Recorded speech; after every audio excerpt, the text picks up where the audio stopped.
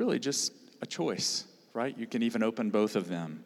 Many of you know I love hard copies of the Bible, so I like to have multiple ones open there. So God is moving all over the earth, is he not?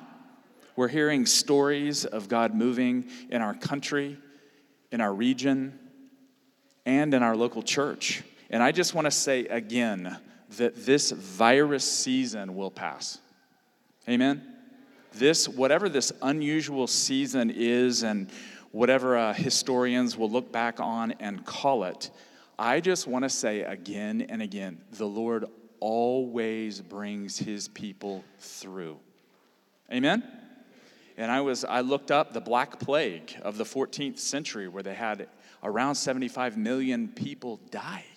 And the Lord brought his people through. So I'm grateful for that.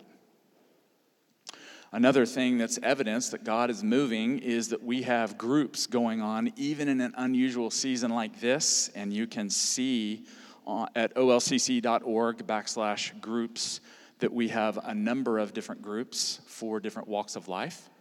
And some of those are online. So if you want to do that from your home, you can. And the point of groups is to deepen your friendship with God and to deepen your friendship with one another. Form new friendships, deepen friendships. I want to let you know, too, some of the stuff that is going on with our staff. With the Milners leaving, I think it's important for you to hear updates. We had a really good staff planning and development day at the Westbrooks house this last Thursday, and it was an awesome time together. Staff in here, was it not good? Really, really good. Just a time of vision, encouraging each other, and it was rich. So God is doing things in the core, the leadership core here, and we're learning new things about serving him and serving others. And if you're a leader around here, we talked about this, a leader is a servant.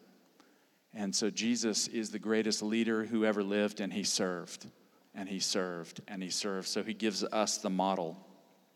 We also like to say around here that the Lord is mobilizing us as an army.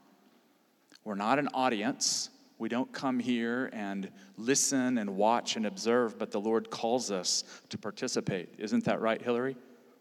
Yes, I had Hillary come and pray. So we're always ready to use our gifts to contribute, to care for the poor. We're going to be planting more churches in the future. We're caring for prisoners, and when the prisons open up again for prison ministry, we're going to have growing prison ministry going on. We're going to be equipping leaders and sending them out all over the state, all over the region, all over the world, because God is good and God's on the move. So today, we're going to look at Romans 8:31 through 39.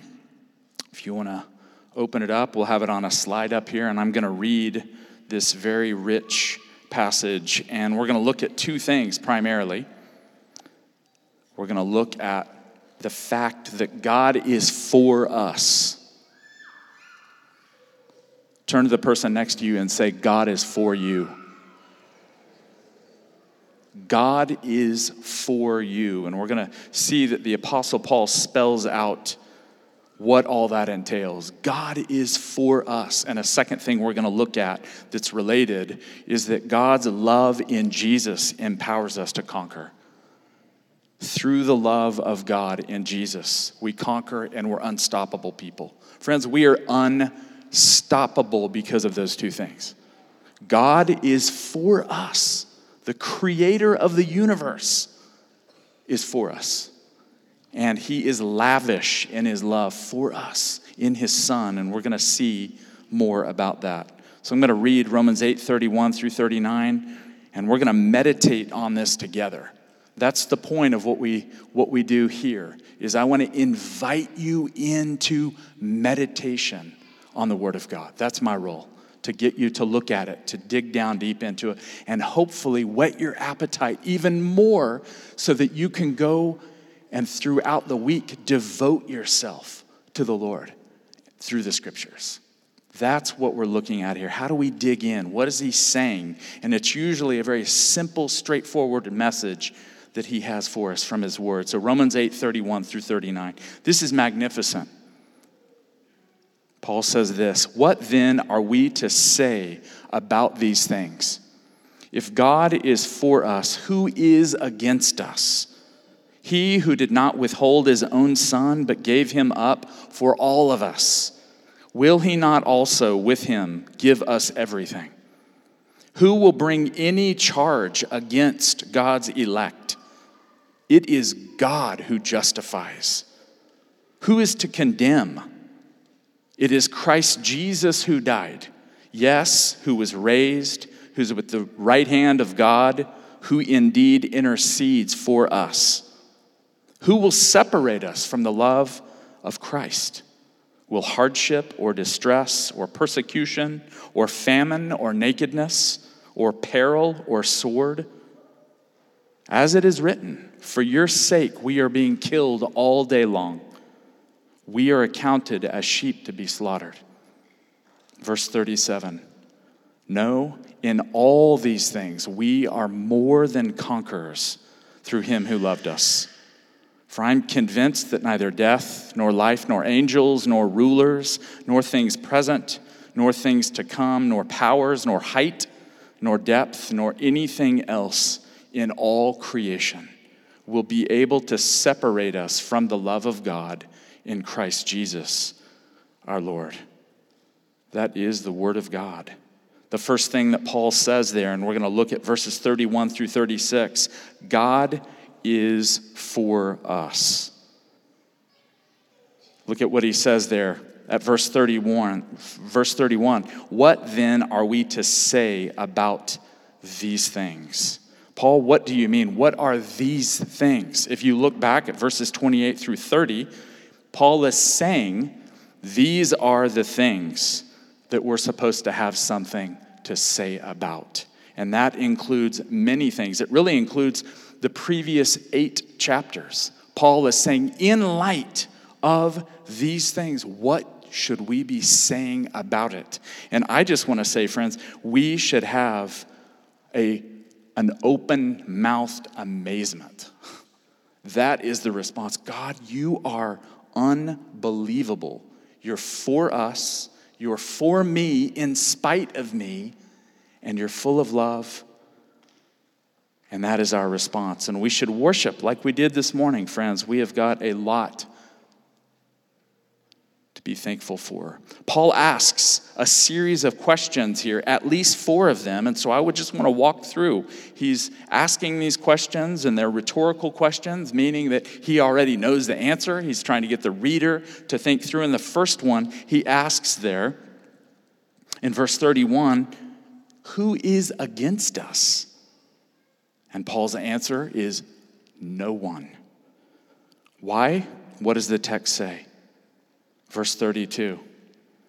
For God gave his own Son and will give us all things. What's all things? What do you think all things means? 10% of what you need? 20%? Grant, 30% of what you need? How about 100%? And we like to think, well, this means spiritual things, right? Of course it does. It means salvation. It means being transformed in the image of Jesus. But it says all things, does it not? And you know what the Greek means? All things. So now that doesn't mean all things that we might think that we need. It's all that we need. So materially, spiritually, the Father is a good provider. And Paul is telling the church at Rome, no one can be against you. If God was so extravagant in the giving of his Son, which is the greatest, then of course he's going to take care of us in the lesser. One of the early church fathers, his name is Chrysostom, and it means golden mouth. He is so devoted to the word that every time he spoke, the word came out. And listen to what he says about this passage right here. Yet those that be against us, so far as they are from thwarting us at all, that even without their will, they become to us causes of crowns and conduits of countless blessings. In that God's wisdom turns their plots against us into our salvation and glory. See how really no one can be against us. That's That's what Paul is saying here. Who can stand against us? Who can be against us? No one. What's the second question? It says there, who will bring a charge against God's elect? In verse 33, what do you think the answer is? No one.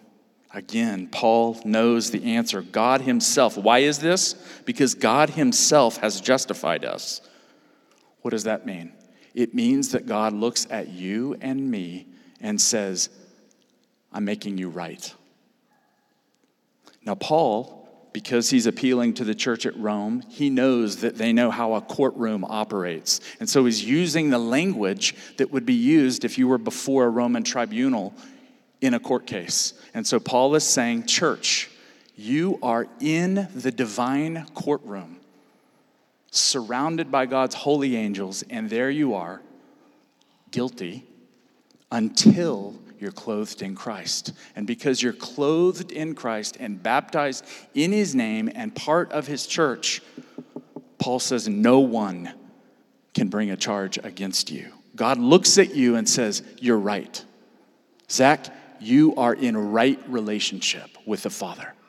This is the gospel. This is the grace of God. A third question he asks here.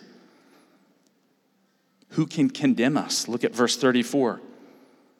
And the answer is, what's the answer?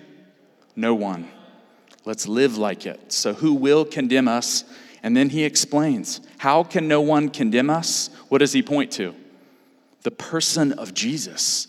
Paul is meditating on the person of Jesus. This is not abstract. Again, sometimes we grow kind of numb or accustomed to some of these words. We're familiar with them. Paul says, no one can condemn you. Now look at the person of Jesus. He's beautiful. He's glorious. Look upon him. What is it about him that Paul says keeps us from being condemned? He died for us. He was raised. He was exalted. And where is he now? At the right hand of the Father, praying for you and for me. No one can condemn us. And he started at the beginning of this chapter. How does the beginning look back at 8:1? What does Paul say about those who are in relationship with the person of Jesus? No condemnation. So he's reminding them. He says, that's how we're starting. There is therefore now no condemnation for those who are in Christ Jesus. And then you get down to these deeper verses at the end, and the bookend of the chapter is once again, no one can condemn you. And friends, there's lots of condemnation waiting to happen. The great condemner, Satan, you know what? He can't condemn you. If he raises something up, you can say, I'm in Christ. I am clothed in Christ. I've stood before the judge of all the earth, and he says, I'm right. Deal with that. And so, friends, no one can condemn us. Our spiritual enemies, no one can oppose us. We'll see more about that. Our sins, how about previous sins? The enemy reminds us, do you remember when you did that? Do you remember when you got into that? Remember when you were addicted to this? And we can say, be gone. There is no condemnation here. I am in Christ Jesus. I am new. Amen? A fourth question here. Who will separate us from the love of Christ? And again, Paul knows it is no one. He'll explain this further in 38 through 39 because Paul is very concrete when he says that. Who will separate us from the love of Christ? He's going to list out some things that might potentially separate us. Here he lists 7 things. He's thorough, isn't he? What are the 7 things? Hardship, distress, persecution, famine, nakedness, peril, sword. It's like they get more and more extreme as the list goes on. Then he quotes Psalm 44:22. And he basically says to God, we are killed sometimes. We're accounted as sheep to be slaughtered. We follow the Lamb, friends. He is the Lamb of God who was slain to take away the sins of the world. And we're his sheep. This comes from the psalmist. Isaiah talks about the same thing. If we follow the Lamb, we should expect to experience some persecution, some pushback. Paul is speaking to the first century church, bracing them, preparing them, literally some of them to lose their lives. Why do you think Paul lists these things, these 7 things? Look at them again. Why do you think he lists them? Because it sounds good, it's compelling. Paul lists these things because he lived through these things. Esther mentioned that a few weeks ago. Look at 2 Corinthians 11, 24 and 27. It's not on a slide, but I'm going to read it to you. Paul lists these 7 things because he lived through all 7 of these things. The apostle says this in 2 Corinthians 11, 24 and 27, and then in chapter 12:10, I'm going to read it. Paul says this, 5 times I have received 40 lashes minus 1. 3 times I was beaten with rods. Once I received a stoning. 3 times I was shipwrecked.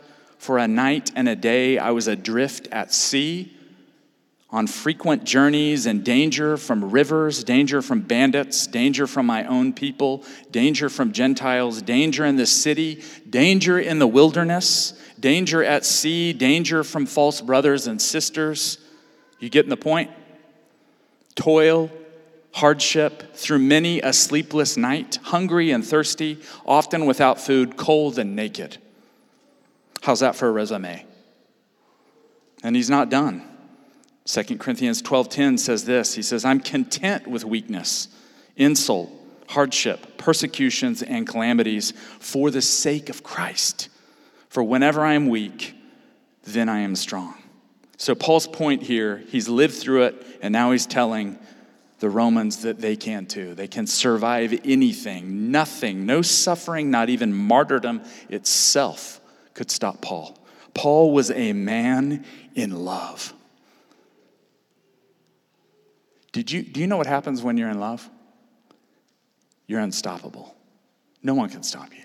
If you're in love and you're locked in, and what happened to Paul? On that road, he encountered the resurrected Jesus, and it ruined him forever. He said, I was putting to death your people. I hated you. I opposed you. You forgave me. His heart was melted. He was transformed. He became a lover of Christ Jesus and the greatest apostle that's ever lived.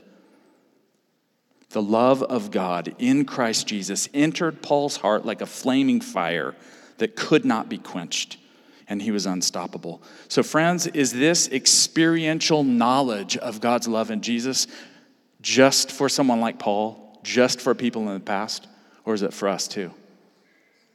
What do you think? It's for us too, isn't it? That's right. It's for us. Now, as I was looking at this week, I was thinking of contemporary people that I'm aware of through their stories, maybe through friends, and I was thinking of the person that Dylan Springer, friend of mine from Bridgeway, and Brad Kilman, and I think Houston went as well to India, and they visited a man named Gulzar. And Gulzar is serving Jesus in the mountains of India. Where's Dylan? Dylan, why don't you come up here? I'm going to have you talk about it. While Dylan comes up here, Dylan Springer, he's an elder over at Bridgeway, and we're glad that he's here today. And he's glad that I talked to him about this, right? We didn't talk about it. So what I want you to do, you've just shared some stories, and Brad has shared as well about Gulzar. And he is living this kind of thing. He is in love, is he not? He's in love and he's unstoppable. So I wanted to ask you, what exactly is Gulzar doing? Something is fueling him. What is he doing? And then I want to ask you, how has his passion affected you? So tell us a little bit about Gulzar. It's okay if we use his name, right? Yeah. Okay. Yeah. So Gulzar, real quick, was a guy who grew up in Kargil in India, a Muslim family. His family couldn't take care of him. A Christian woman took him to an orphanage, and he learned about Jesus and still rebelled, ran away from there, came back home, and his family didn't want him. They had kind of moved on. And a Christian man kind of took him under his wing and loved him And he saw the love of Jesus through that, learned more about that. And so now he's back where he came from, and his heart is to tell people about Jesus and make Jesus known. So he travels every weekend, every week. He goes hours and hours out into these villages and just sits with people and gets to know them and loves them and is the light of Jesus to them. And so right now, this very week, they are building a training center there. And this has been his dream and the vision that God's given him for that area. So they're building a training center because when someone comes to know the Lord there, they are greatly persecuted. If you come to know Jesus there, they're kicked out of their homes, family disowns them. So he'll take them, and his dream is to take them to this training center where they can stay and learn about Jesus and be taught and loved, and then back into their world to share that light to more. And it's changed my life. I think Brad would say the same. Just knowing him, seeing what the Lord is doing, it's so different than what it's like here. But one thing he always said that always rings in my ears is you've got to have vision. The Lord gives each of us vision. And without vision, we fail. And so that is in each of us, in each one of our lives. God has this plan for each individual and each vision that he's given us. And we've got to be asking, and we got to know what that is, or else we fail without Jesus and his truth. Thanks, brother. Thank you.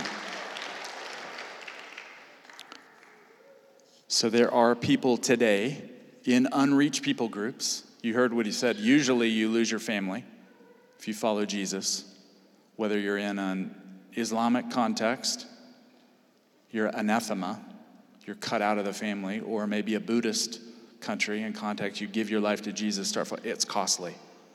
It can cost you your marriage, can cost you your family, can cost you your life. So I think Paul is wanting us to see what was fueling this. It wasn't determination, friends. It wasn't that Paul was gritting his teeth and going, I've got to endure this, or I've got to please God and stay faithful. Friends, he was in love. The love of God was burning in his heart. And eventually, he went back to Rome and was put to death. And friends, he wrote over and over again. He was so enamored with the person of Jesus, so in love, that he counted it joy.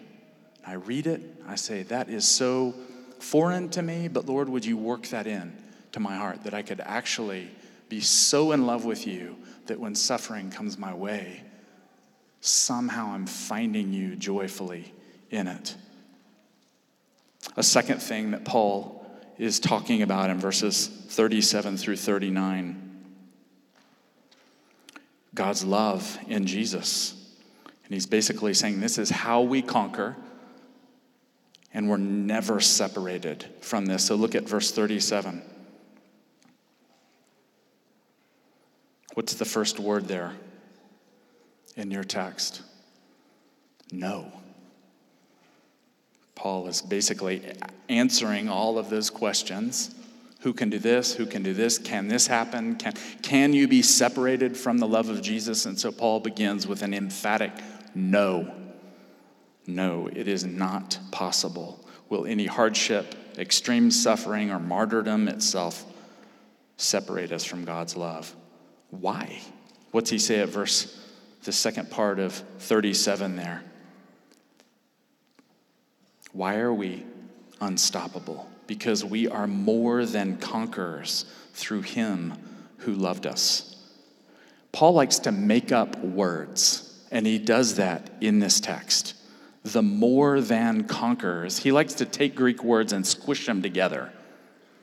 Makes up his own word. And so you know what he's saying here with this Greek word? He's saying you are a super conqueror. Hey kids, listen to me. Paul is saying here, if you are a Christian, you're stronger than any superhero. You're a super conqueror. What's interesting, hasn't he just talked about sheep in verse 36? He's basically saying you are a conquering sheep. You're a super conqueror. You're one who conquers overwhelmingly every time as a sheep. So you conquer through gentleness, and you conquer through love, and you conquer through sacrifice, and you conquer in the unconventional ways. The world calls it crazy, but it's the way of Jesus. And we conquer not on our own, but how? What's it say there? Through him. So it means that we are super conquerors in the way that Jesus was, the way of the cross. Through him who loved us. So really, this subverts any idea that the church is called to conquer, to dominate in a political way, any ideology, any human strength, any human leader. This pulls the rug out from all of that, friends. We conquer through union with the suffering servant. No military power. We lay down our lives. When he mentions this too, he's saying that we conquer through him who loved us. We saw this earlier in 8:28, didn't we? We saw that all things work together for good. How? For those who love God. So Paul cannot get away from this. All things work together for his people if you love him. And Jesus loves you, and he's pursuing you relentlessly, and you can't be separated from him. So this whole thing that we're talking about, Christian discipleship, life in the kingdom, is through him. Through him. Say that together. Through him. Through him. We are a through him people. We're a conquering sheep through him who loved us. Look at what he says. He bases what he's saying here in verses 37 and following on his own testimony. Look at verse 38. Does he say, for I've read this in books somewhere? My friend is convinced. What does Paul say? For I am convinced. This is in my blood. This is in my bone marrow, friends. I am convinced. Those 7 things I mentioned, I'm still convinced. No one can take this away from me. And then he goes on. Paul is laying it on in this chapter. He lists 10 things. Let's look at them here. He lists 10 things here, most of them in pairs. And he's saying, I am convinced that these things cannot separate us. So let's look at them here. What's the first pair of things? Again, we're meditating on the scriptures together. And what you can do Monday morning, Tuesday morning, you can take passages like this, Good Study Bible, and pray it. Say, Lord, speak to me through this. Let your word come alive. I want to pray your word. I don't want to just study it. Meditate on it. So death and life. Paul's going to cover all his bases here. Death and life. He's basically saying physical death of any kind, including martyrdom. And then he says life itself can't separate you. What's the next thing he says here? Another pair. He's clicking through all of the created order. Everything in creation. He says angels and rulers and powers.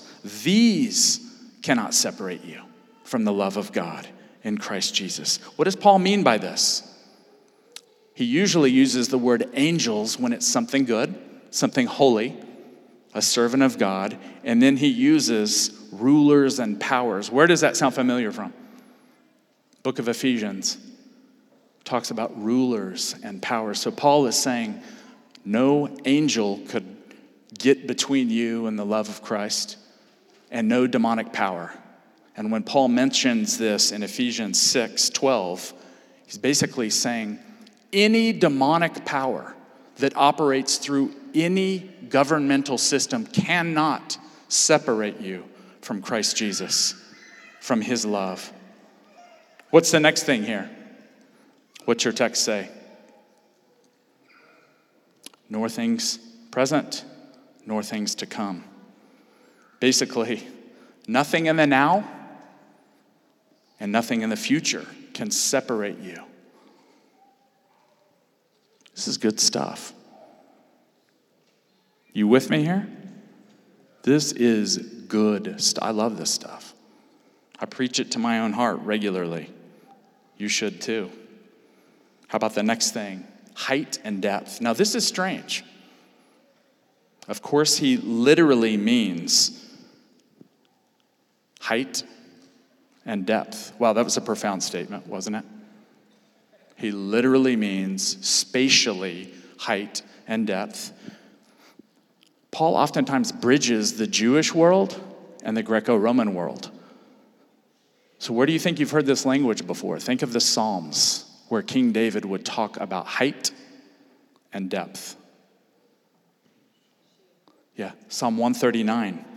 He says that if I ascend to heaven, the highest place, you're there, Lord.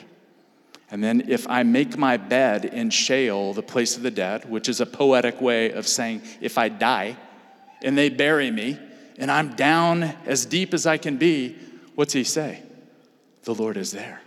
So this is rich, whether he ascends to heaven or he's in hell. You know what else it probably suggests here? Listen to this. This is wild. He may be speaking about constellations and the zodiac symbol that the Greco-Roman people were familiar with. Think about that for a moment. Maybe I got your attention with that. These people, first century, second century, were fixated on the stars, and they believed that there were gods, deities, affiliated with each star. And so Paul could be suggesting the expanse of heaven with all of its stars, all of these false gods are nothing.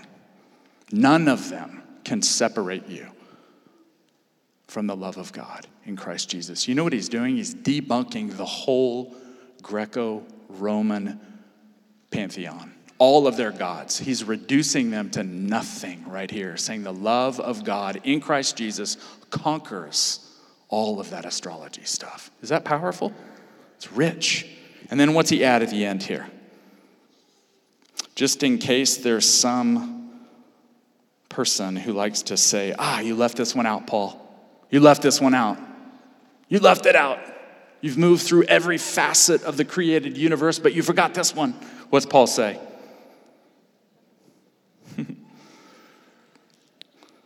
Nothing else, nor anything else. He's being thorough here. Nothing else in all of creation can separate you from the love of God in Christ Jesus. So really, this is the pinnacle, the high point of the whole chapter. It's interesting. He said at verse 35, he talked about the love of Christ. And what's he say here? The love of God. For Paul, they're joined. To be loved by Christ is to be loved by God. I almost fell there. Almost tripped into Brad's arms. That would have been interesting. Wouldn't it, Brad? Would you have caught me if I tripped and fell? Oh, thank you. Good. So what I'm hoping is that this reality will take root in our hearts like never before, and that fear will melt away, because Paul was fearless. Was he not? He could face all of these things.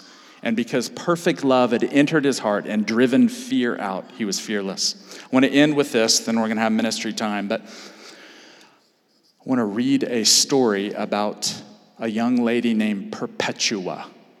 Let's say that, Perpetua. Sounds like perpetual, right? Well, it's related to the same thing. Perpetua was a lady living in the late 100s and up to 203, and I just want to read this. Can I read this? It's better if I read it a little bit and insert some things. We have little idea what brought Perpetua to faith in Jesus, or how long she had been a Christian, or how she lived her Christian life. But thanks to her diary that survived, we have some idea of her last days. An ordeal that so impressed the well-known St. Augustine that he preached 4 sermons about this woman. Perpetua was a Christian noblewoman who at the turn of the 3rd century lived with her husband, her son, and her servant Felicitas in Carthage. It's North Africa. At this time, North Africa was the center of a vibrant Christian church. It's no surprise that the emperor of the day, Severus, determined to cripple Christianity. And he focused his attention on North Africa where she lived. And among the first to be arrested in her town, there were 5 Christians, one of whom was Perpetua. Her father immediately came to her in prison after she was arrested. He was a non-Christian, a pagan, and he saw an easy way for Perpetua to save herself. And he entreated her to deny that she was a Christian. She said this to him, "Father, do you see that vase over there? The vase full of water. Could it really be called by any other name than what it is, a vase?" And the father said, "No." And she said, "Well, neither can I be called anything else other than what I am. I am a Christian." And the next days, Perpetua was moved to a better part of the prison and allowed to breastfeed her child. That's right, she had a newborn baby. And with her hearing approaching, her father visited her again, this time pleading more passionately, "Have pity on me, your father, if I deserve to be called your father, if I have favored you above all your brothers, if I have raised you to reach this prime of your life." And he throws himself down before her and kissed her hands. "Please do not abandon me to be the reproach of men. Think of your brothers. Think of your mother. Think of your aunt. Think of your child who will not be able to live once you are gone. Give up your pride." Friends, pleading. Perpetua was touched, but remained silent. She tried to comfort her father. "It will happen as God wills. For you may be sure that we are not left to ourselves, but are all in God's power." And he walked out of the prison dejected. The day of her hearing arrived. Perpetua and her friends were marched before the governor. Perpetua's friends were questioned first, and each in turn admitted to being a Christian. They wouldn't stand down. And each refused to make a sacrifice to the emperor, which is what you did in that day. The governor turned to Perpetua. It was her turn. He was probably wishing to avoid the unpleasantness of executing a mother and said, "Perform the sacrifice. Have pity on your baby." She said, "I will not." He said, "Are you a Christian?" She said, "Yes, I am."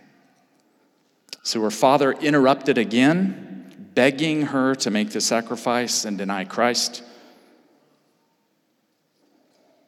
But the emperor, the governor, had had enough. So he ordered the soldiers to beat the father into silence, and then he condemned Perpetua and her friends to die in the arena. Perpetua, her friends, and her slave, her servant Felicitas, were dressed in tunics, and when they entered the stadium, wild beasts and gladiators were there roaming, waiting for them. And they didn't have to wait long. So friends, the love of God in Christ Jesus enters the heart of people and nothing can stop him. Happened with the Apostle Paul. Happened with Perpetua. She went on to give her life. And people wrote about her, and I mentioned before, the blood of the martyrs is the seed of the church. We can hear a story like that. The intent is not for it to be so heavy on you, but for you to see when the love of God in Christ Jesus enters your heart, you're unstoppable. And again, as your pastor, as your friend, I want us to do justice to the scriptures. And it talks about it over and over again, that we should arm ourselves and prepare ourselves spiritually to face opposition that the enemy might bring. And we don't want to be surprised. May happen, may not happen. but we want to read stories like Paul's, and we want to read stories like Perpetua's, and we want to read the story of Jesus with new eyes. He's the martyr of all martyrs, the witness of all witnesses. Let's stand and pray. I'm going to ask the worship team to come up.